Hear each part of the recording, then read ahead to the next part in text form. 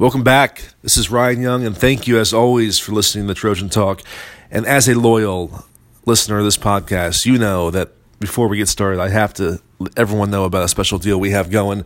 If you are not already subscribed to Trojansports.com, this is a great time to do so. Big game ahead, USC Oregon.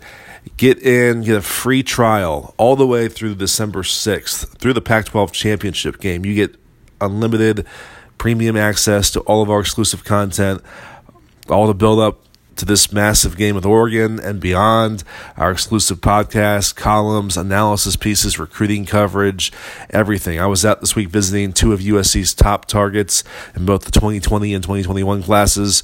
We have our weekly breakdowns of the Pro Football Focus advanced data from the Colorado game, which really, if you haven't seen it before, gives a unique look at the game that you don't get just by watching it. So we have a ton of great stuff to offer you, and you can get it all for free through December 6th. Sign up. Code is FREEUSC. That's promo code FREEUSC at sign up. And if you go to Trojansports.com, on the homepage, you'll see a big banner advertising the promo. It's linked in every story. Real easy to find. Take advantage. There is no commitment. You can get out anytime you want, but we're confident that if you give us a try, you're going to like what you see. With that, let's bring in my co-host and get to the show. Welcome back to Trojan Talk. We are coming off a wild win and rally for USC, which entered the fourth quarter Friday down 10 points, and we go on to win 35-31 at Colorado. I'm joined, as always, by my co-host, Max Brown. You know him as the former USC quarterback and now the Trojans analyst and our Trojansports.com analyst for the 2019 season. Max, how are you? Great, Ryan. Lot to unpack. Different vibe than it was a week ago post Arizona. This will be fun. Yeah, but it could have been a much different vibe if they didn't somehow pull that game out in the end. True. This could have been the final referendum on the Clay Helton era on this season. I mean, everything could have gone up in smoke on Friday night in Boulder. Yeah, I mean, a 5-3. I mean, that's 5-3 is a lot different than, going back to 500 for sure. But then you still have kind of the Pac-12 path, which we had Michael Pittman on in the post-game show, and that was he had a two-word response when Jordan Moore was like, so what's your outlook moving forward from now? And he goes, Rose Bowl, and then just walks away. So you can tell. I mean, everyone believes it's cool that everyone's kind of staying intact, and with a couple good wins in the past 2 weeks, you can't blame them for having some confidence. Yeah, we'll get into more Michael Pittman. We have a nice Pittman discussion coming up, but just starting big picture, you have to factor in who this game was against and the fact that USC had never lost to Colorado. They're 14-0 now. Colorado had lost its last three games, the last two by a combined 86-13 margin. I mean, this is not a good Buffaloes team. We talked about it in the pregame pod about how they rank near the bottom nationally in defensive metrics, and for USC to be on the ropes almost all night. Like I said, down 10 points entering the fourth quarter, but really down since the second quarter on. And there were so many moments where I was just ready to count them out and say this game's over. When Chase McGrath misses his first field goal of the season, when Laviska Shenault starts the second half with that long touchdown catch and run against Isaac Taylor-Stewart, you just had a feeling this is not their night. But I will say this, and you kind of touched on it, this team is playing for Clay Helton still. And that was proven. That much was proven Friday night. This team is still bought in and invested, because that's the kind of game where if you're not, then you just kind of throw in the towel at a certain point, and you don't fight and grind to the very end and salvage that. Totally. And I think, Colorado was at the bottom of the Pac-12, but, we kind of were thinking it all week, or I know I was, in terms of man, this offense, they have some skill. It wasn't like, an Oregon State of last year where you're literally looking like, man, this is an absolutely terrible team. When you turn on the film, nothing really impressed you defensively, but they have some bodies. But then offensively, like Laviska Shenault's going to hear his name early in 2012 NFL draft. KD Nixon, their program was fired up on Fontenot, and then Montez had, streaky as all could be, but the whole point of streaky is one side of that streak is you piece it together and you can make some things happen. I think we saw that in the first half with how they were able to kind of piece it together for their offense. But I think I remember saying before the game, it was just kind of like, hey, let's just get a win and get out of here. Just get out of Boulder, because it kind of had the recipe for a game that could scare you. I think obviously if you're a USC fan, I mean, like everyone in here is, like, you want to blow out Colorado. There's no excuse not to. But there is something to be said about this. This is kind of the ups and downs of the Pac-12 now. This is the ups and downs of college football. I mean, you watch Oklahoma, I think 99 times out of 100, they probably beat Kansas State. Well, that one other time happened on Saturday. So I think there is some good in this win. I think there's a lot of good in how they won. It wasn't like they were just hanging on and needed like a fluke play or something like that. No, you had a drive late in the game with your true freshman quarterback where he marched you down the field and got the win. You had a fourth quarter with your defense that was, like you said, on the ropes all night, but then they buckle down in the fourth quarter, get some key stops, make some big plays. I think it was how they won that is not totally discouraging to me. Obviously, I mean, you'd love to kind of blow the doors off of Colorado, but I think there was a lot to be impressed with. I think in terms of how this team looks, maybe beyond 2019, to be honest, but I think it was a different type of test for these guys that could prove to be valuable in the coming weeks. Well, that's what Clay Helton said afterward, and it was really interesting. So my column yesterday, coming off the game, was that this game meant different things to different people with different perspectives. For Clay Helton, there was raw emotion after that game. I was down on the field when things finished up, and he walked off, and he's pumping the fight on to the fight song. A fan reaches out to give him a high five, and he gives him the most emphatic, embrace with that. And then he's hugging Graham Harrell, he's hugging John Baxter. You would have thought that they just beat Notre Dame. And he's been on the other side of that so often. Yeah, no, I'm with you. It speaks to a few things. It speaks to his realization that he has no margin for error, and that any win and every win is that huge to him. And it speaks to maybe some relief that they finally won a road game and that they at least have hope going forward. But for fans, the fan reaction, just gauging it off our Trojan Talk message board, is not celebratory. It's barely one of relief. It's one of, okay, well, this shows us we're not going to win the Pac-12 now. If that's how we play against Colorado and we barely skate by one of the worst teams in the conference, then how are we going to ever beat Oregon or the other games remaining? So it's a really divergent reaction depending on what your perspective is on things. I guess I'm kind of more towards the fans, where I'm just really discouraged by what I saw defensively. And they're going to continue to be down people in the coming weeks. They're not getting healthy overnight. And I just don't know that I can count on this defense in the biggest games the rest of the way.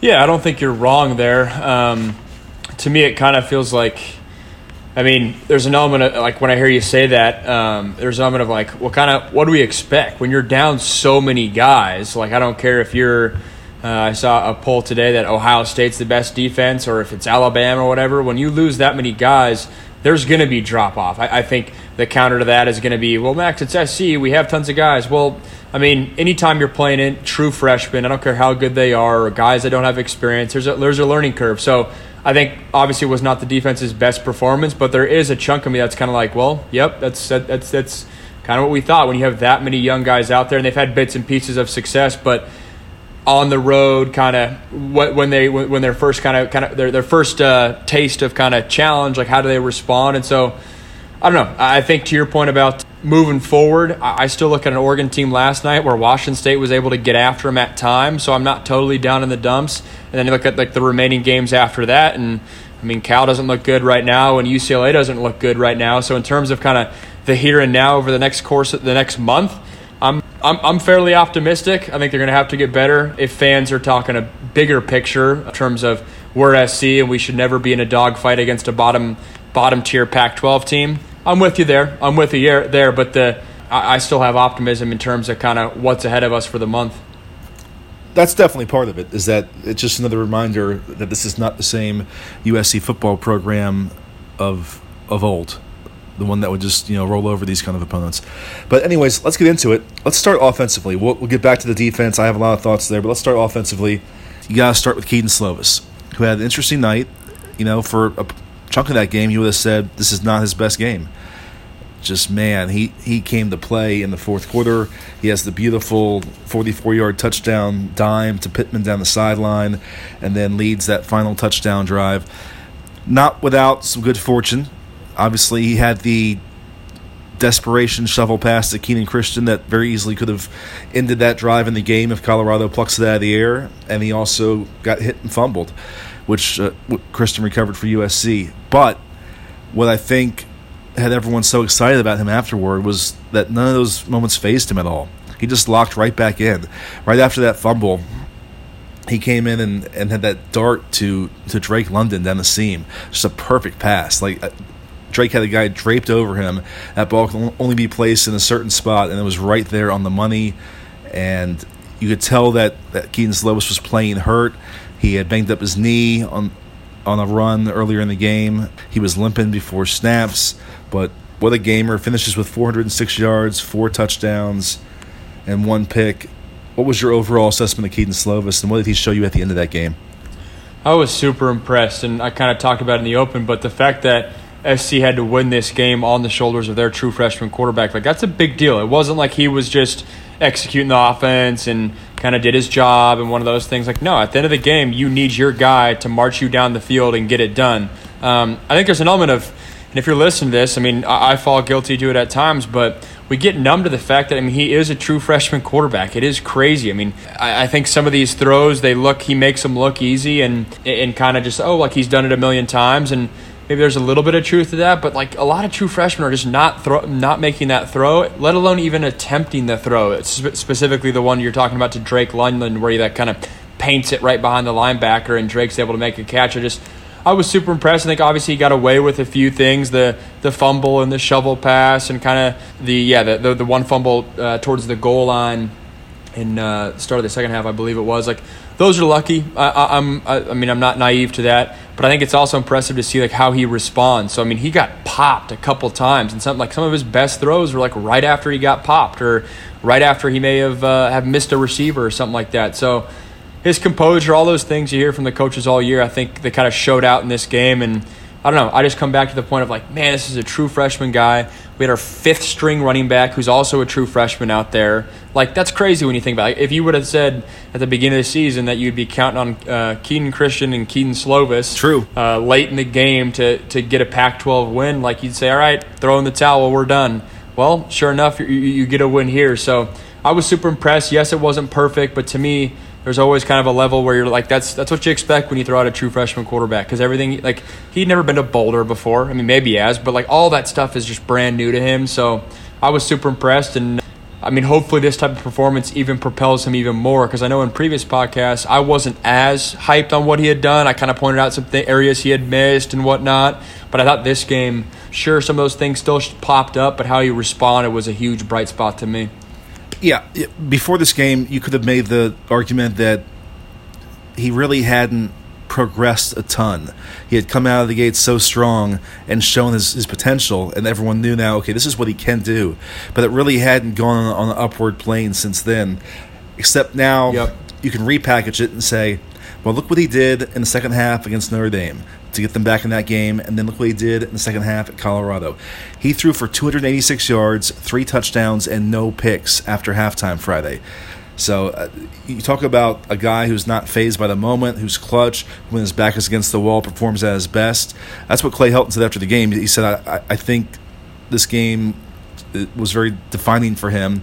And to him, the defining moment, I didn't mention it earlier, was after that flip to Christian, which easily could have gone for an interception or a turnover there, mercifully hit the ground. On the next play, Kedon Slovis has an unblocked pass rusher coming straight at him. He sees him. He knows he's getting hit, but it's 3rd and 10, and the game's on the line. So he has one choice. It's to stand in there, say, I'm going to take a huge hit here, but I've got to get this ball to Michael Pittman on the sideline for a first down, and he does. And that was the play that Clay Helton singled out, and that, to me, also sums up everything you have to love about this guy as a quarterback. Yeah, no, I'm right with you. I also love the game plan this game too. I mean, I thought they did a lot of different things. I think when they were down at running back, I loved Graham's adjustment there. I thought they did a good job keeping like Kedon on rhythm, some short passing, and then some timely like deep ball calls. So game plan wise, I thought that was impressive too. But yeah, I think I loved your point about in terms of Kedon burst onto the scene, and that first week he got significant playing time. I was like, oh wow, this is the next great. And I don't think people went away from that, but that his trajectory certainly slowed down and probably plateaued off to an extent. And then kind of the headlines a week ago were kind of Clay and Graham saying, well, you don't have your best game every game kind of thing, which in other words means he missed some opportunities against Arizona. So to come back and then have kind of, I don't know if you call it a game-winning drive, but to have kind of number 9 be the reason you win the game, it's huge. It's huge for the program. It's huge for his development. At this point, I have zero doubts or concerns about his potential long term and what he can do by the time he leaves this program. I think I'm totally in lockstep with his biggest cheerleader, Graham Harrell. I think he's a special player and bound for special things. At this point, what do you see long term for this guy as a former quarterback, as someone who can look through that lens from the sample size we have now? What do you see for Kedon Slovis, big picture? Yeah, I think to start, I definitely see areas that he can grow. I've been fairly critical on like the check down game or lack thereof since he's kind of been behind center, and it did not rear its head as much this game. There was like maybe one or two, or there was one for sure. I'm envisioning as I say that, and I think there was a second where you're like, hey, get your check down.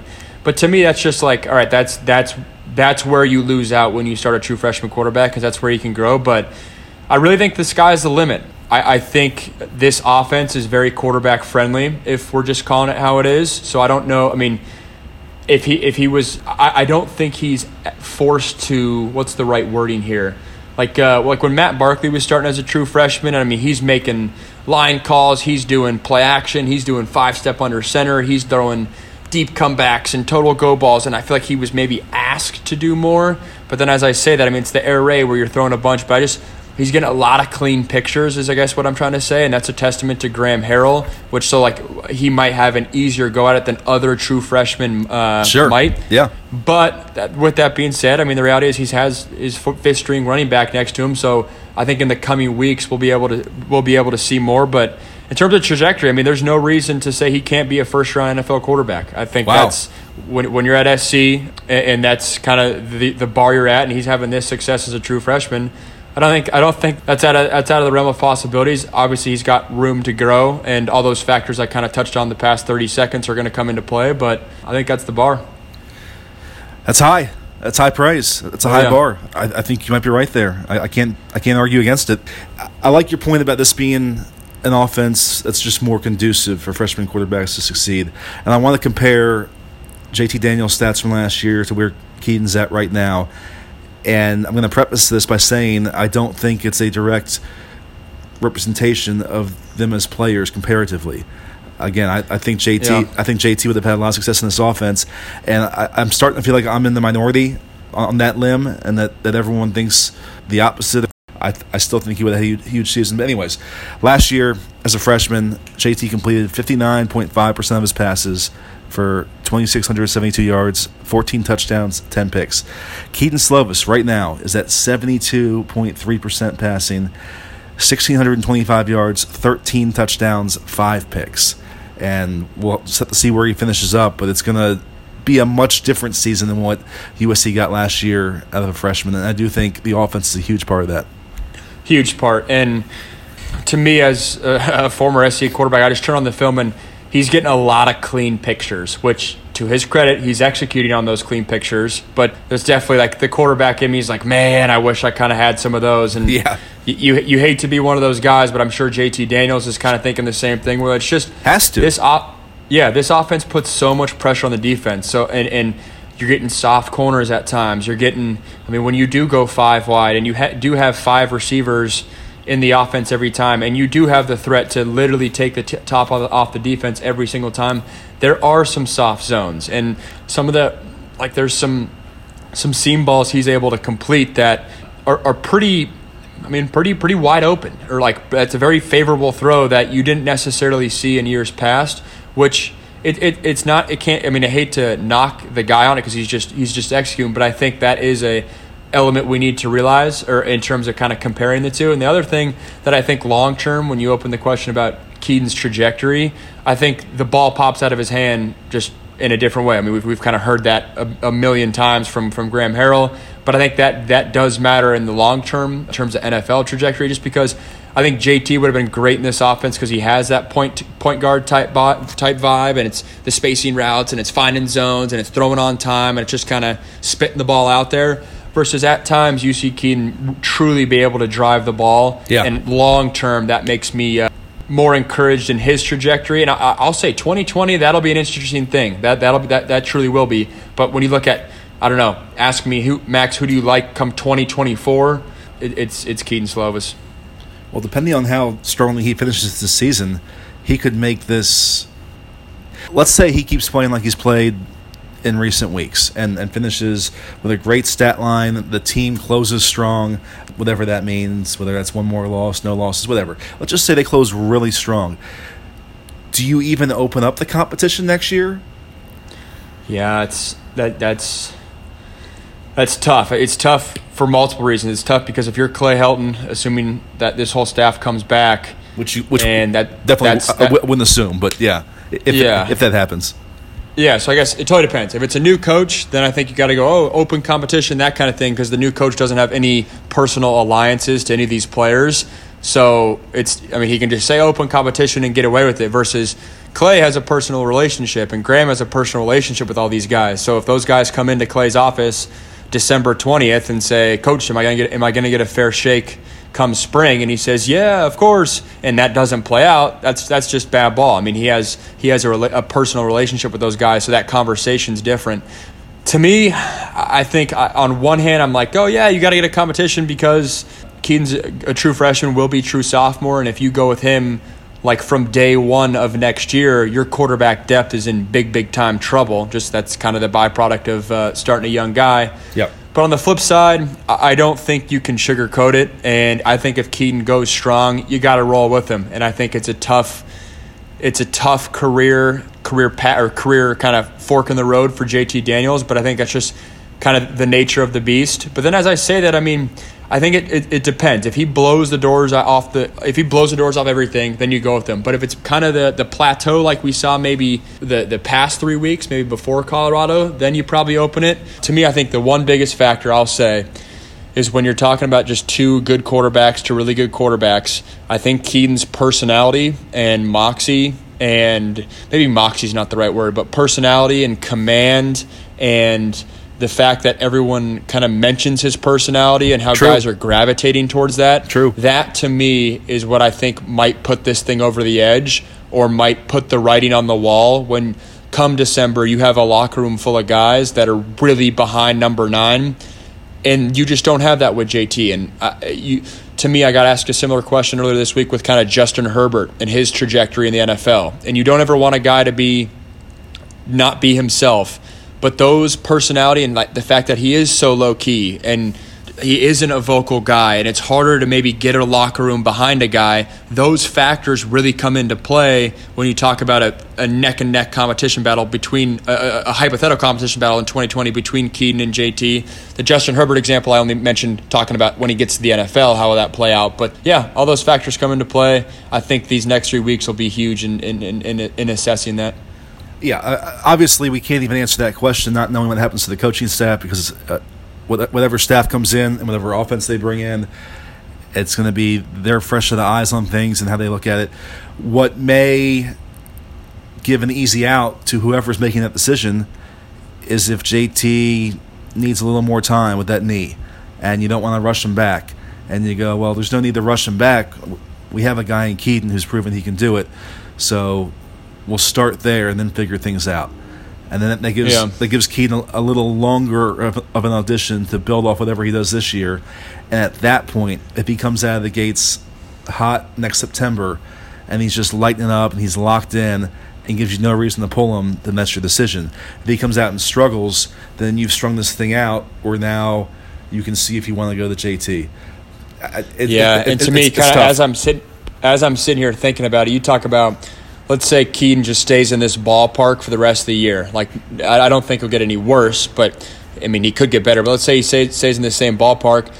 SC finishes the year, however that plays out, and you're saying, all right, we got a really good young quarterback, and then he gets another spring before, like, because JT's going to sit out spring. It's not like we're talking a broken ankle where he's back by spring ball. I mean, he's going to be out spring. That's a whole nother 6 to 7 months before JT throws a real ball that the locker room's going to gravitate towards Kedon. And I think it gets back to that personality element. I don't see – I see just guys gravitating more towards Kedon in that scenario.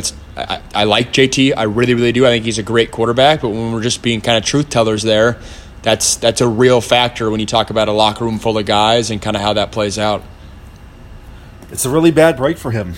I'm just going to say it again, and you said it too. Like, if he stays healthy, he has a big season, and his career is right back on the path that maybe a lot of people thought it was going to be on a year ago.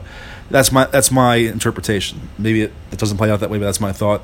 He gets hurt, and now. And I also think another big part of it to me also is like JT. I mean, I feel bad we're going even down this, but if it comes down to this, I mean, JT he's so young. Like, this is his redshirt year that he truly can get second wind elsewhere. That's not really the case with Matt Fink. Matt Fink's going to have kind of one last swing at it. JT, he can go there and really, truly start an entire career somewhere elsewhere. So you better believe some of those thoughts are in his head. But, hey, he's an SC guy to his core. I can't blame him one bit. I can't blame him one bit if he sticks around and says, hey, I can beat this kid out. But I think there are so many factors at play in terms of, I mean, how does Kedon finish?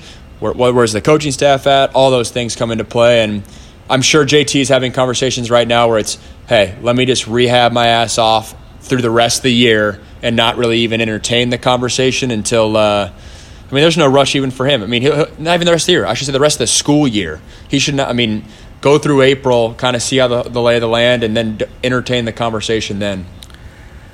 Honestly, I'd be surprised if he entertained it until after next season. I think he goes through next year knowing firsthand. Really? Yeah, just knowing firsthand how quickly the depth chart can change based on the injuries. Knowing that maybe it's not the worst thing in the world for him to have a little extra time. Like you mentioned, he just seems like an SC guy. Like this was a dream of his. This was important to him to play for this program. He's put so much into it. I don't think it's an easy decision to say, well, what's next? So I think he gives it every chance that he can to get that opportunity and that one more chance to try and prove that he can be their quarterback for the future. Yeah, I can't blame him for that. It's definitely not an easy decision, by no means that. But I think there is the other side of, like, I mean, if he stays, like, he's going to be battling Kedon like SC fans already have the shortest leash of any. I mean, let's call it how it is, guys. SC fans have a short leash as anyone in the country. If he goes in there and throws a pick, then people start asking for Kedon and vice versa. I mean, true. That's a tough deal, and I can't stress the fact that, I mean, and I hate getting on the bandwagon of already deciding that it is Kedon because I'm not there. But under this scenario that we have outlined the past 5 minutes, JT can, like, handpick his scenario, and I mean, he would have 3 years left. I guess check that he'd transfer state have to sit out. Yeah, I don't know. That's our go-to off-season topic. I'm sure in a matter of a few months. Yeah. He would have He would have 2 years left because he'd be a redshirt freshman, sit out his redshirt sophomore, have 2 years somewhere. So I mean, that's getting way ahead of things because we said earlier there's no way to forecast what happens with all the variables in play. I think the one point you made earlier that I just want to reinforce that I think is huge is that if they have a new coaching staff and that spring is a prime evaluation period and Kedon Slovis is the only healthy guy among those. Here's what he could two. do. Here's what he could do, and you heard it here first. I'm just because I'm going through. I mean, I've been in this transfer scenario with my family and parents, so I know the thought process. But if you're JT Daniels, rehab all the way out, no matter what. Battle your ass off in fall camp. See if you can make something happen. Great, get it. If not, transfer out of SC right before. Go 2 weeks of fall camp. This is not good. No SC fan's going to like hearing this, but let's just call it how it is. He's locked in once the first day of school starts. So he can get like 3 weeks of fall camp, and then he could dip if he wanted to and go to like a JC to like save his like transfer rule or whatever right after those first 3 weeks of school. Or he could wait even longer and then roll in a quarter school and like wait around for 3 games at SC and like see how that goes. and then transfer, like the old Blake Barnett deal, which I know people aren't going to like, and people are going to say, Max, get out of here.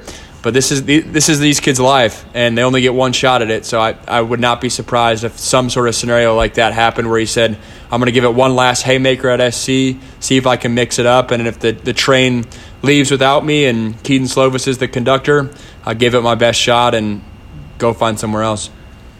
Yeah, man, that's a tough spot to be in. I definitely feel for him. Again, he put in so much work this offseason to reshape his body and to master this offense and to only get 2 quarters out of it. It's just, I can't imagine going through that. I think of all the things we just discussed, though, the most important variable and factor to me is how Keaton Slovis finishes the season. This is his audition. This is his chance to give himself the best chance to be that guy next year with what he does over these last 4 games, building upon what he's already shown so far. No doubt. I mean, interesting test against Colorado. I think they proved some stuff to himself there, but obviously Oregon coming in, great defense, top 10 team, everything on the line for them. You can make a similar argument in a different lens for SC. This will be a blast. Well, let's swing it back to the game. And a really interesting element of this game was USC's offensive approach. They came out in 5 wide, empty backfield. They used Amon-Ra St. Brown back there for 3 handoffs and marched down the field on the first drive in 3 plays for a touchdown with Amon-Ra rushing it in from 37 yards. They went 5 wide a bunch during the game, and we had just talked in the last week in the podcast about how this offense really hasn't been an air raid, or at least in terms of the way we expected it to be an air raid, and it kind of was more of that on Saturday. I think just from the vibe I got from Graham Harrell after the game, he had a lot of fun with it. I think he kind of liked what they did that game. It makes me wonder if he wanted to do more of that earlier, and he had his opening with the thin backfield and Keenan Christian, the freshman, being really the only recruited scholarship running back, and they were just forced to go that way. But now he's saying, see, this is what I can do. Let's go with it. Just from your analyst perspective, take me through what you saw from the offense and what you liked and what you think is sustainable going forward. Yeah, I love it. And I love how you use the word sustainable, because I think that's exactly what it is. Going into this game, by them doing so much empty formation and doing the Amon-Ra St. Brown kind of motion into the backfield, use him as running back package, it shows you that they do not trust Keaton Christian 100% in terms of carrying the load the entire game. It's not a knock against him. That just something, whether it's playbook wise, whether it's his body and being able to handle like that workload, whether it's kind of mentally picking up blitzes, that whole deal. You can visibly see there is a drop off in the coach's mind from when you get past Marquise Stepp until that next group of running backs. I'm not saying anything anyone doesn't know, but I think that was totally apparent in this game. But I think it's a great strategy because it is sustainable. When you only are asking Keenan Christian to kind of do what he does great, those outside zone run plays, some pass pro here and there, and then you're able to get some valuable carries out of Amon-Ra, I love that. That's the first kind of area I go in. The second area I go in is oftentimes when you're evaluating offense, I'm kind of looking at it through the lens of the defensive coordinator, the opposing defensive coordinator, and saying, what scares him the most? Because whatever scares him the most, that's what the offense should do. And to me, a lot of that is 5 wide, empty, get Drake London on the field, even Velus Jones, if that was a thing. But 5 receivers, that's what puts fear in this defensive coordinator, because you got the air raid playbook at your disposal. You have 3 all-world receivers, and then you're plugging in 2 other guys there, like 2 other great guys, highly recruited guys. I mean, Drake London had a great game. And so to me, I love that element, and the fact that they can still get some run game packages out of it as well. I think it's great. I think long-term it allows that running back group to stay healthy, because, I mean, if Keenan Christian, who's slightly frail, he's not a big dude as a true freshman quarterback. As a true freshman running back, if he were to go down, then you're in real trouble. So I loved those calls. I loved kind of how they played off each other. In the coming weeks, it'll be interesting to see how teams adjust, because when you go 5 wide, the natural defensive coordinator tendency is let's go dime. So instead of nickel, where you put one extra DB in there, dime, you'll put 2 extra DBs in there. But then if you're able to motion Amon-Ra into the backfield, that's where dime is not advantageous. When SC has a chance to run the ball, that's where SC has a huge advantage. So this whole scheme of, and it's all on the shoulders of number 8. I think the fact that he can do some running back stuff is huge. And I love the scheme. I think it's sustainable. I was happy for Quincy Jonty because I know his first carry, he fumbles it. That guy was probably he's probably beating himself up. I get it. That's not easy. But for him to get in there, get a little action, get some fourth quarter carries that mattered, I thought that was big. But that's why you paid Graham Harrell. I think that game plan was awesome, and it allowed the offense to still stay explosive. So I have some questions, but I just want to get to a few points real fast. So Kenan Christon ends up with 14 carries for 76 yards. That's right about what I expected. I said 15 carries, ballpark, and that's right about where he finished up. Amon-Ra St. Brown's, we asked him, how much running back did you play growing up? And he goes, actually, I was always a running back until my sophomore year of high school. So it didn't seem that foreign to him. And, once you have the ball, it's just trying to do things with it in space. And he certainly did in that game. We gotta keep a Kenan Christon yardage radar for your hot take last week. See for my if he hot gets take. It. I think that hot take was reinforced. I think the Chris Steele hot take might have been reinforced. We'll come back to that later. Going back to the 5 wide. Let me ask you this: why do you think they haven't done more of this to this point? It just seemed like a logical thing with their personnel to do earlier and more often. Yeah, see, I'd flip it around. I think they had the personnel where it's awfully hard to put a Vavai or a Stephen Carr or Marquis Stepp on the sideline. I think their personnel is exactly why they did not do it, because I think you've recruited the running back position so well. If you're Graham Harrell and you're sitting in your office at night and you're looking at your running back depth chart and you're saying, wait a sec, I'm not going to play these guys, I'd be a fool to do that. I've been waiting to have running backs like these my entire coaching career, and now I finally have them. I won't play them. So, to me, that's kind of where it is.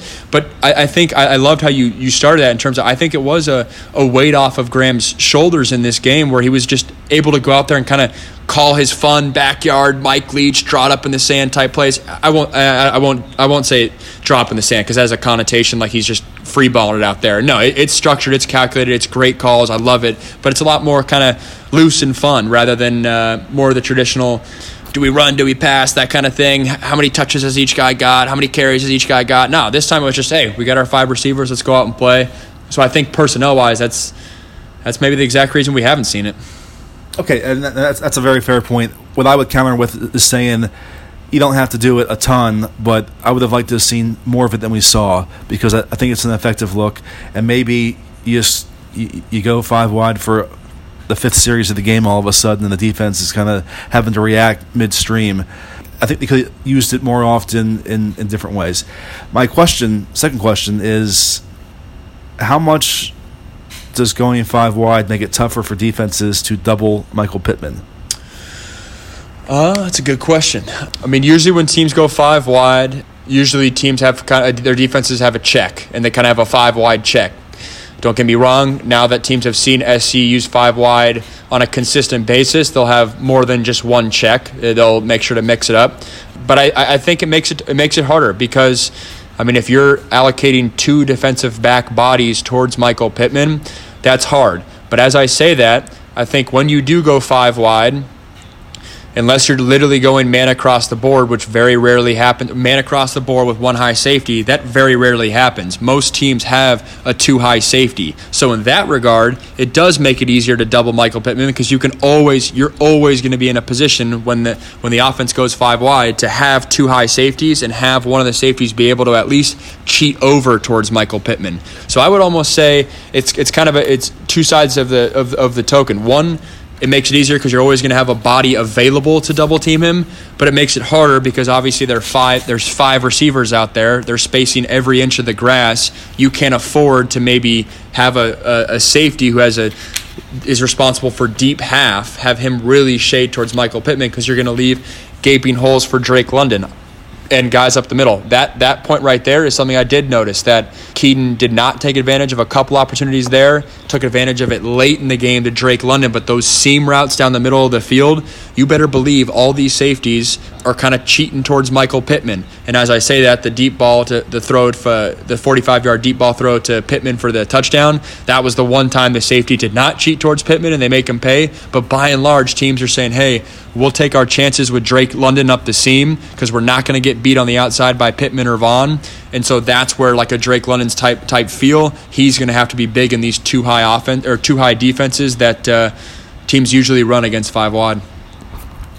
I want to have a longer Pittman discussion, and we will, but just quickly, Drake London, 7 catches, 85 yards. Some of the reaction from fans and others was, you know what, hey, he's kind of like a tight end in this offense. Yeah. What do you think of the way they're using him and his skill type, his body type? Yeah, those participants were watching the telecast. That's exactly what the announcer said. He's like, oh, they have like tight ends out there with Drake London. He was kind of referring to Michael Pittman when they line him up in the slot too, but I think it's spot on. And to my earlier reference about when teams kind of going in that nickel package or that dime package and it's maybe an undersized nickel-type body, that's really hard when you're going up against a 6'5" Drake London. And he's able to be physical in the slot. I think that was one thing I was impressed with him, is he kind of had some yards after the catch, kind of taking some hits, kind of being physical there. So you better believe that's a mismatch nightmare, and I think it's cool because you don't always see that. I mean, in these air raid offenses, you usually see like kind of the smaller slot guys, the shiftier, that kind of thing. Well, it's not Drake London, and he's able to be more physical, and I think moving forward, that'll be fun because it is a different mismatch, and man, that complements Amon-Ra so well, because when you have one slot that's the shifty, get open, speedster, quick guy in Amon-Ra, then you have the big tight end type body, but still a receiver. Gosh, that's some good weapons to have. Yeah, no, it'll be fun down the stretch to see how they build off this and use that, because they're going to be in the same boat with the running back situation. You know, they're not getting healthy overnight, like I said earlier. So perhaps we see more of that against Oregon in the coming weeks. Okay, Michael Pittman. I have said multiple times this season, including on the last podcast, that I think he deserves to be in the conversation among best receivers nationally. Obviously, it's hard for me to say that with authority because I don't get a chance to watch every receiver nationally because I'm so tied up covering USC and breaking down all their stuff. But I just have to believe what he does for this team, what he means to this team, and just his raw abilities puts him in that conversation.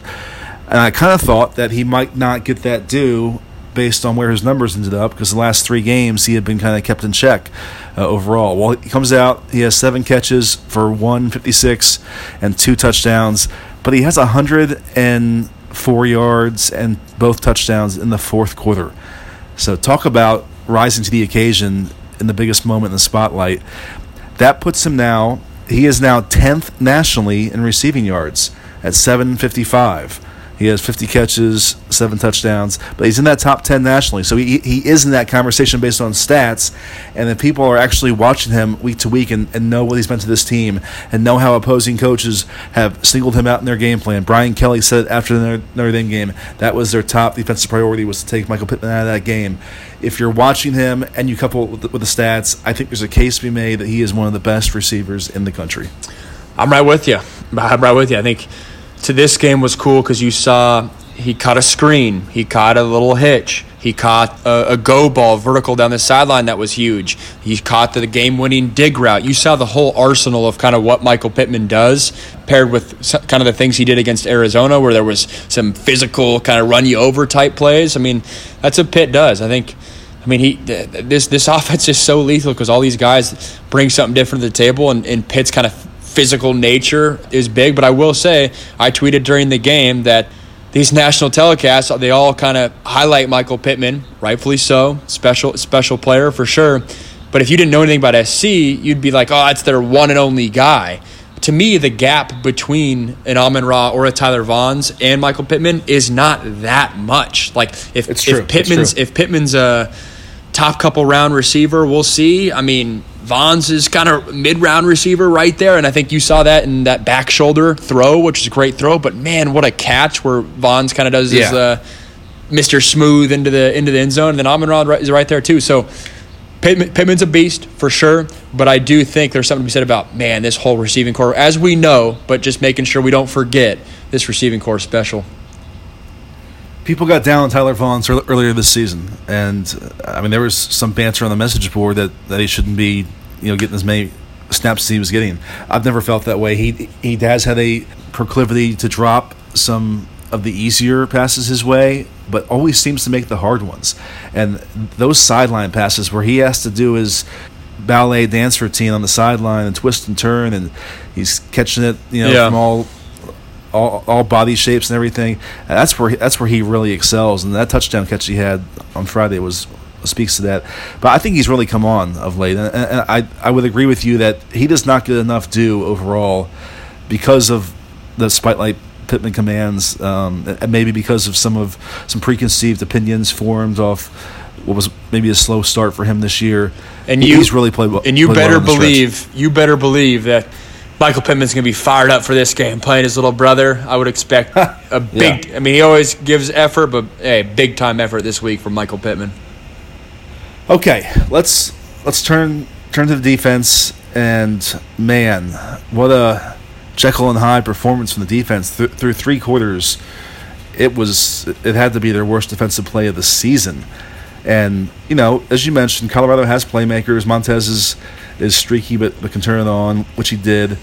But you're talking through 3 quarters, Colorado had 475 yards of offense. USC couldn't stop them, and that's why it felt like the game was over, because even when the offense got rolling and kept closing the gap, they couldn't get the stops. And really, to me, the start of the third quarter, 2 plays into the second half, when Shenault catches that short pass and goes 71 yards for a touchdown, I'm like, this game's over. They can't stop this offense. This defense is so out of sync. They turned it around in the fourth quarter. They got those stops. They throw up a scoreless fourth quarter, allow USC to win the game. But even still, you can't come off this game feeling good about the defense. What was your overall analysis on that side of the ball? I definitely don't feel good, but I don't think I'm as down in the dumps as probably a lot of people on the message board. I think it's probably just kind of where I was coming into this game, the mindset I was coming into this game with. Like, with the amount of guys SC has out, there was a level of me where, like, yeah, they're going to give up points. Like, you just can't function in football, especially college football, when you have this many injuries. Like, there's a point where the dam breaks, for lack of a better term, like whatever, and like however you want to word that. And to me, I think we saw that a little bit. Was it elevation? Was it kind of all the factors at short week, whatever? I don't know, but I do think this Colorado offense is better than we thought going in, or maybe the stats said. And that's a podcast conversation for the Colorado Buffalo sites, why their offense hadn't been working all year. Which right. When you go down their offensive skill players, they have guys. That was probably the best receiving core SC's played all year. Like, straight up. That's probably the best receiving core SC's played all year. Laviska Shenault, because people can make the argument he's the best player in the Pac-12. KD Nixon is a very good slot receiver. And then their running back, Fontenot, Colorado fans are pumped up on him. So, and then Steven Montez, like, when I was at SC, Steven Montez took over for Sefo Liufau and took his job. And Liufau was a 4-year starter, had a bunch of, like, Colorado, like, some records and stuff. Like, I mean, they have some guys. It's not like we're talking just Oregon State is the example I keep using from last year. With that said, you need a better performance. I think the big factor, the thing that stuck out to me is a lot of those blitzes that were very timely and really got after Arizona. They brought those same blitzes. They just didn't get home, which is a testament to Colorado's offense, which is probably an issue with USC's depth in terms of, yes, you're blitzing, but if guys are blitzing and getting gas and you don't have another body to put in there, it's not as effective. But I think obviously you have to be better. But I was super impressed with the fourth quarter performance. And to me, it's like, yeah, there's a chunk of me that's like, yeah, that's kind of what I expected to a certain point when you're asking Caleb Tremblay to play a way bigger role. You're asking Nick Figueroa to play a way bigger role. Yes, Kenai Mauga had a great game against Arizona, but you're asking him to do that week in and week out. Impressive last play by him to finish the game on that fourth down. You had ITS throwing up, I think they were saying on the day of the game. Chris Steele got hurt midweek. Like, forget Talanoa Hufunga's out. Just, I mean, as everyone knows, you can go on down the list. To me, it was a patchwork defensive effort that was not great, but to me, it's kind of, there's a chunk of me that's like, well, that's football for you. Okay, that's fair. talking to Clancy Pendergast after the game, I asked him what he thought was the difference in the fourth quarter, and he said that they kind of played off Colorado's expectation that they were going to keep bringing pressure, and they kind of tried to confuse them with looks where it looked like they were going to bring more pressure, and then they kind of dropped back, and he thought that made a big difference down the stretch. For everyone for everyone that gets on Clancy for no halftime adjustments, that's as big of an adjustment as you can get. From we're going to blitz them all day, every day, to we're not going to do that anymore. So credit to him.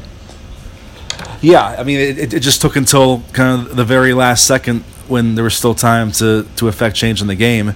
But sure, I definitely credit the change in that moment in the fourth quarter play. But they had missed opportunities all over the field. They left sacks in the backfield again. The tackling was bad. We saw Isaiah Pola-Mao come out of the game for freshman Britton Allen. Pola-Mao was not having a good game. I didn't think so in tackling or in pass coverage. It just you mentioned Taylor Stewart being ill. He was the last one to come out for warm-ups pregame. I was down there watching all the DBs just to see how Elijah Griffin looked and Greg Johnson, and I kept looking, and there was no Taylor Stewart. And I was starting to wonder, man, is he not playing either? And he finally came out towards the end. So yeah, the injuries played a factor, but I don't know. I just think it's going to be a roller coaster with this defense the rest of the way. You're not wrong. Like, yeah, I agree with you there, but like to me, it's just like this is football. This is kind of Stanford's seeing it right now on the other side of the conference, where it's just like when the injury bug happens, like, sure. Who's the name example you used? It's Britton hard. Allen. Yeah, there you go. Yeah, Britton Allen. Like, hasn't played that much. Like, it's tough to go on the road. Like, and sure, like, yeah, I think maybe we got used to kind of Arizona walking. Here's where I'm at. Walking off Arizona, I was very impressed with the fact that you're able to put that many new bodies together and not have the mishaps. I think we saw kind of the other side of that in the Colorado game. It's not good. It's not an excuse. Not fired up on it. But to me, there's an element of like, yep, there's football. So let's just revisit my hot take from last week about Chris Steele being the defensive MVP. What you saw from Taylor Stewart and Elijah Griffin, who got beat on a couple balls. How do you kind of rank the cornerbacks now at this point? Yeah, to me it's so hard with ITS. Like I don't know how big of a sickness that was. Like, was it just, I don't know, one of those things. So to me, I kind of take it with a grain of salt for sure. But in terms of corners, I'll just to go the other way and not be a total prisoner of the moment. I'll say a healthy OG. I'm going him 1, Chris Steele 2, and ITS 3. But OG and Chris Steele, they're right there. You ask me this question in a matter of months, I could easily be flipped over. Yeah, no, that's fair. Just for those who don't know, Steele tweaked his knee late in the week last week. According to my sources, the tests were negative, so they're not overly concerned. It was largely precautionary to hold him out this week, but also he wasn't feeling quite right. The expectation is that he will be back for the Oregon game and practice this week, but we'll find out more when we talk to Clay Helton through the week on that. Any other thoughts on the defense that stand out to you as we reflect back on this performance in this game? Oh, I'm just going down the depth chart. That first play by Caleb Tremley, I thought was super impressive. You talk about it. I thought those guys were pretty stout. I think we kind of brush over, but like the J2 Fele, Marlon Tuipulotu, like those guys still kind of getting it done, and Brandon Peely in there a little bit. But other than that, I thought we kind of discussed it. This secondary to me is going to be the biggest question. I think going up against Oregon, people that kind of only read the headlines, you'd think, oh, they pass over the park. You got an NFL quarterback, Justin Herbert, top 5 pick, top 10 pick, whatever. That's not the case. Oregon is a run-first team. CJ Verdell's special. Their offensive line is special. So those front 7 guys, like we were giving Kenai Malga a lot of love last week. He's going to have to come up big this week. But in terms of this upcoming game, this past game, impressed by the fourth quarter. Let's see if they can continue that moving forward. So let's bring it full circle. How do you feel now, after this game, about USC's Pac-12 chances? Unchanged. What about you? It's just a little bit worse, I guess. Yeah, a little worse. I knew not to put too much stock in that Arizona game just because I knew what Arizona was, and it was just the perfect scenario for USC to have a really feel good game. And I understand everything we just discussed with the defense and the extenuating circumstances. Did you say Pac-12 South or Pac-12? Pac-12 South. Okay, Pac-12 South. I'm still good. I still like the chances. Pac-12 North. I think to beat Oregon once, or not only once but twice. I do not see that happening. But I think my Arizona State foresight is coming to life. I did not drink the Kool-Aid about 3 weeks ago. I was like, this offensive line, young quarterback, young offensive line, they're not crazy explosive on offense. It's going to catch up to them eventually. We're kind of seeing that. Arizona State's not as – they're still a good football team, don't get me wrong, but they were ranked kind of a couple weeks ago. We were talking about like ranking how big those tests were. That'll be a good game, but I still think SC gets that done. And then Cal is just not a good football team without a quarterback anymore. They are really, really struggling. So the game after that, and then UCLA, they're getting some momentum, but I still think SC is gonna handle them, and then that's the schedule. And so even with an Oregon loss this week, Pac-12 South, I'm still feeling good. Okay, yeah, I mean, that Utah-Washington game this week is huge. That's really Utah's last chance to pick up a second conference loss, and that will determine whether USC has the leeway to do the same thing, because obviously the Trojans have the tiebreaker over Utah, so they can finish with the same amount of losses, but if Utah doesn't lose again, then that means USC can't either. So that game is as important as anything that USC is doing the rest of the way. Yeah, no, I'm with you. If Utah loses that, then yeah, SC's got the good path. But hey, this Oregon SC game, SC controls destiny. That's all we need to worry about. To me, I think Utah's a great football team. I think the Utah versions of this podcast are probably saying, gosh dang it, why do we stub our toe against SC? We played so uncharacteristic penalties. That's just not what we do. Man, we wish we could have that one back. The reality is you can't. I think Utah's a great football team, but hey, that's why you play the games. SC controls their destiny. Yeah, you mentioned that Arizona State lost 42-32 to UCLA. That's pretty eye-opening for them. I definitely think that USC can win any of these games the rest of the way. Can they win all of them? That's my question. It's been my question. I think USC can beat Oregon, but will the penalties rear their head? Will the defense collapse? There's just so many variables where it can go awry that it's hard to feel overly confident. But yeah, it's all still there for them, which makes the rest of the season fun, at least for the rest of this week. And we will come back on Friday with our full matchup breakdown podcast, where Max will put the analyst hat on and really go into the nitty-gritty on the Oregon Ducks offense and defense and how this matchup looks for USC. But for that, we'll close it today. Max, thank you as always. Good podcast, and I look forward to really digging into that Oregon game later this week. Awesome. Sounds good. Yeah, it was fun. Good stuff.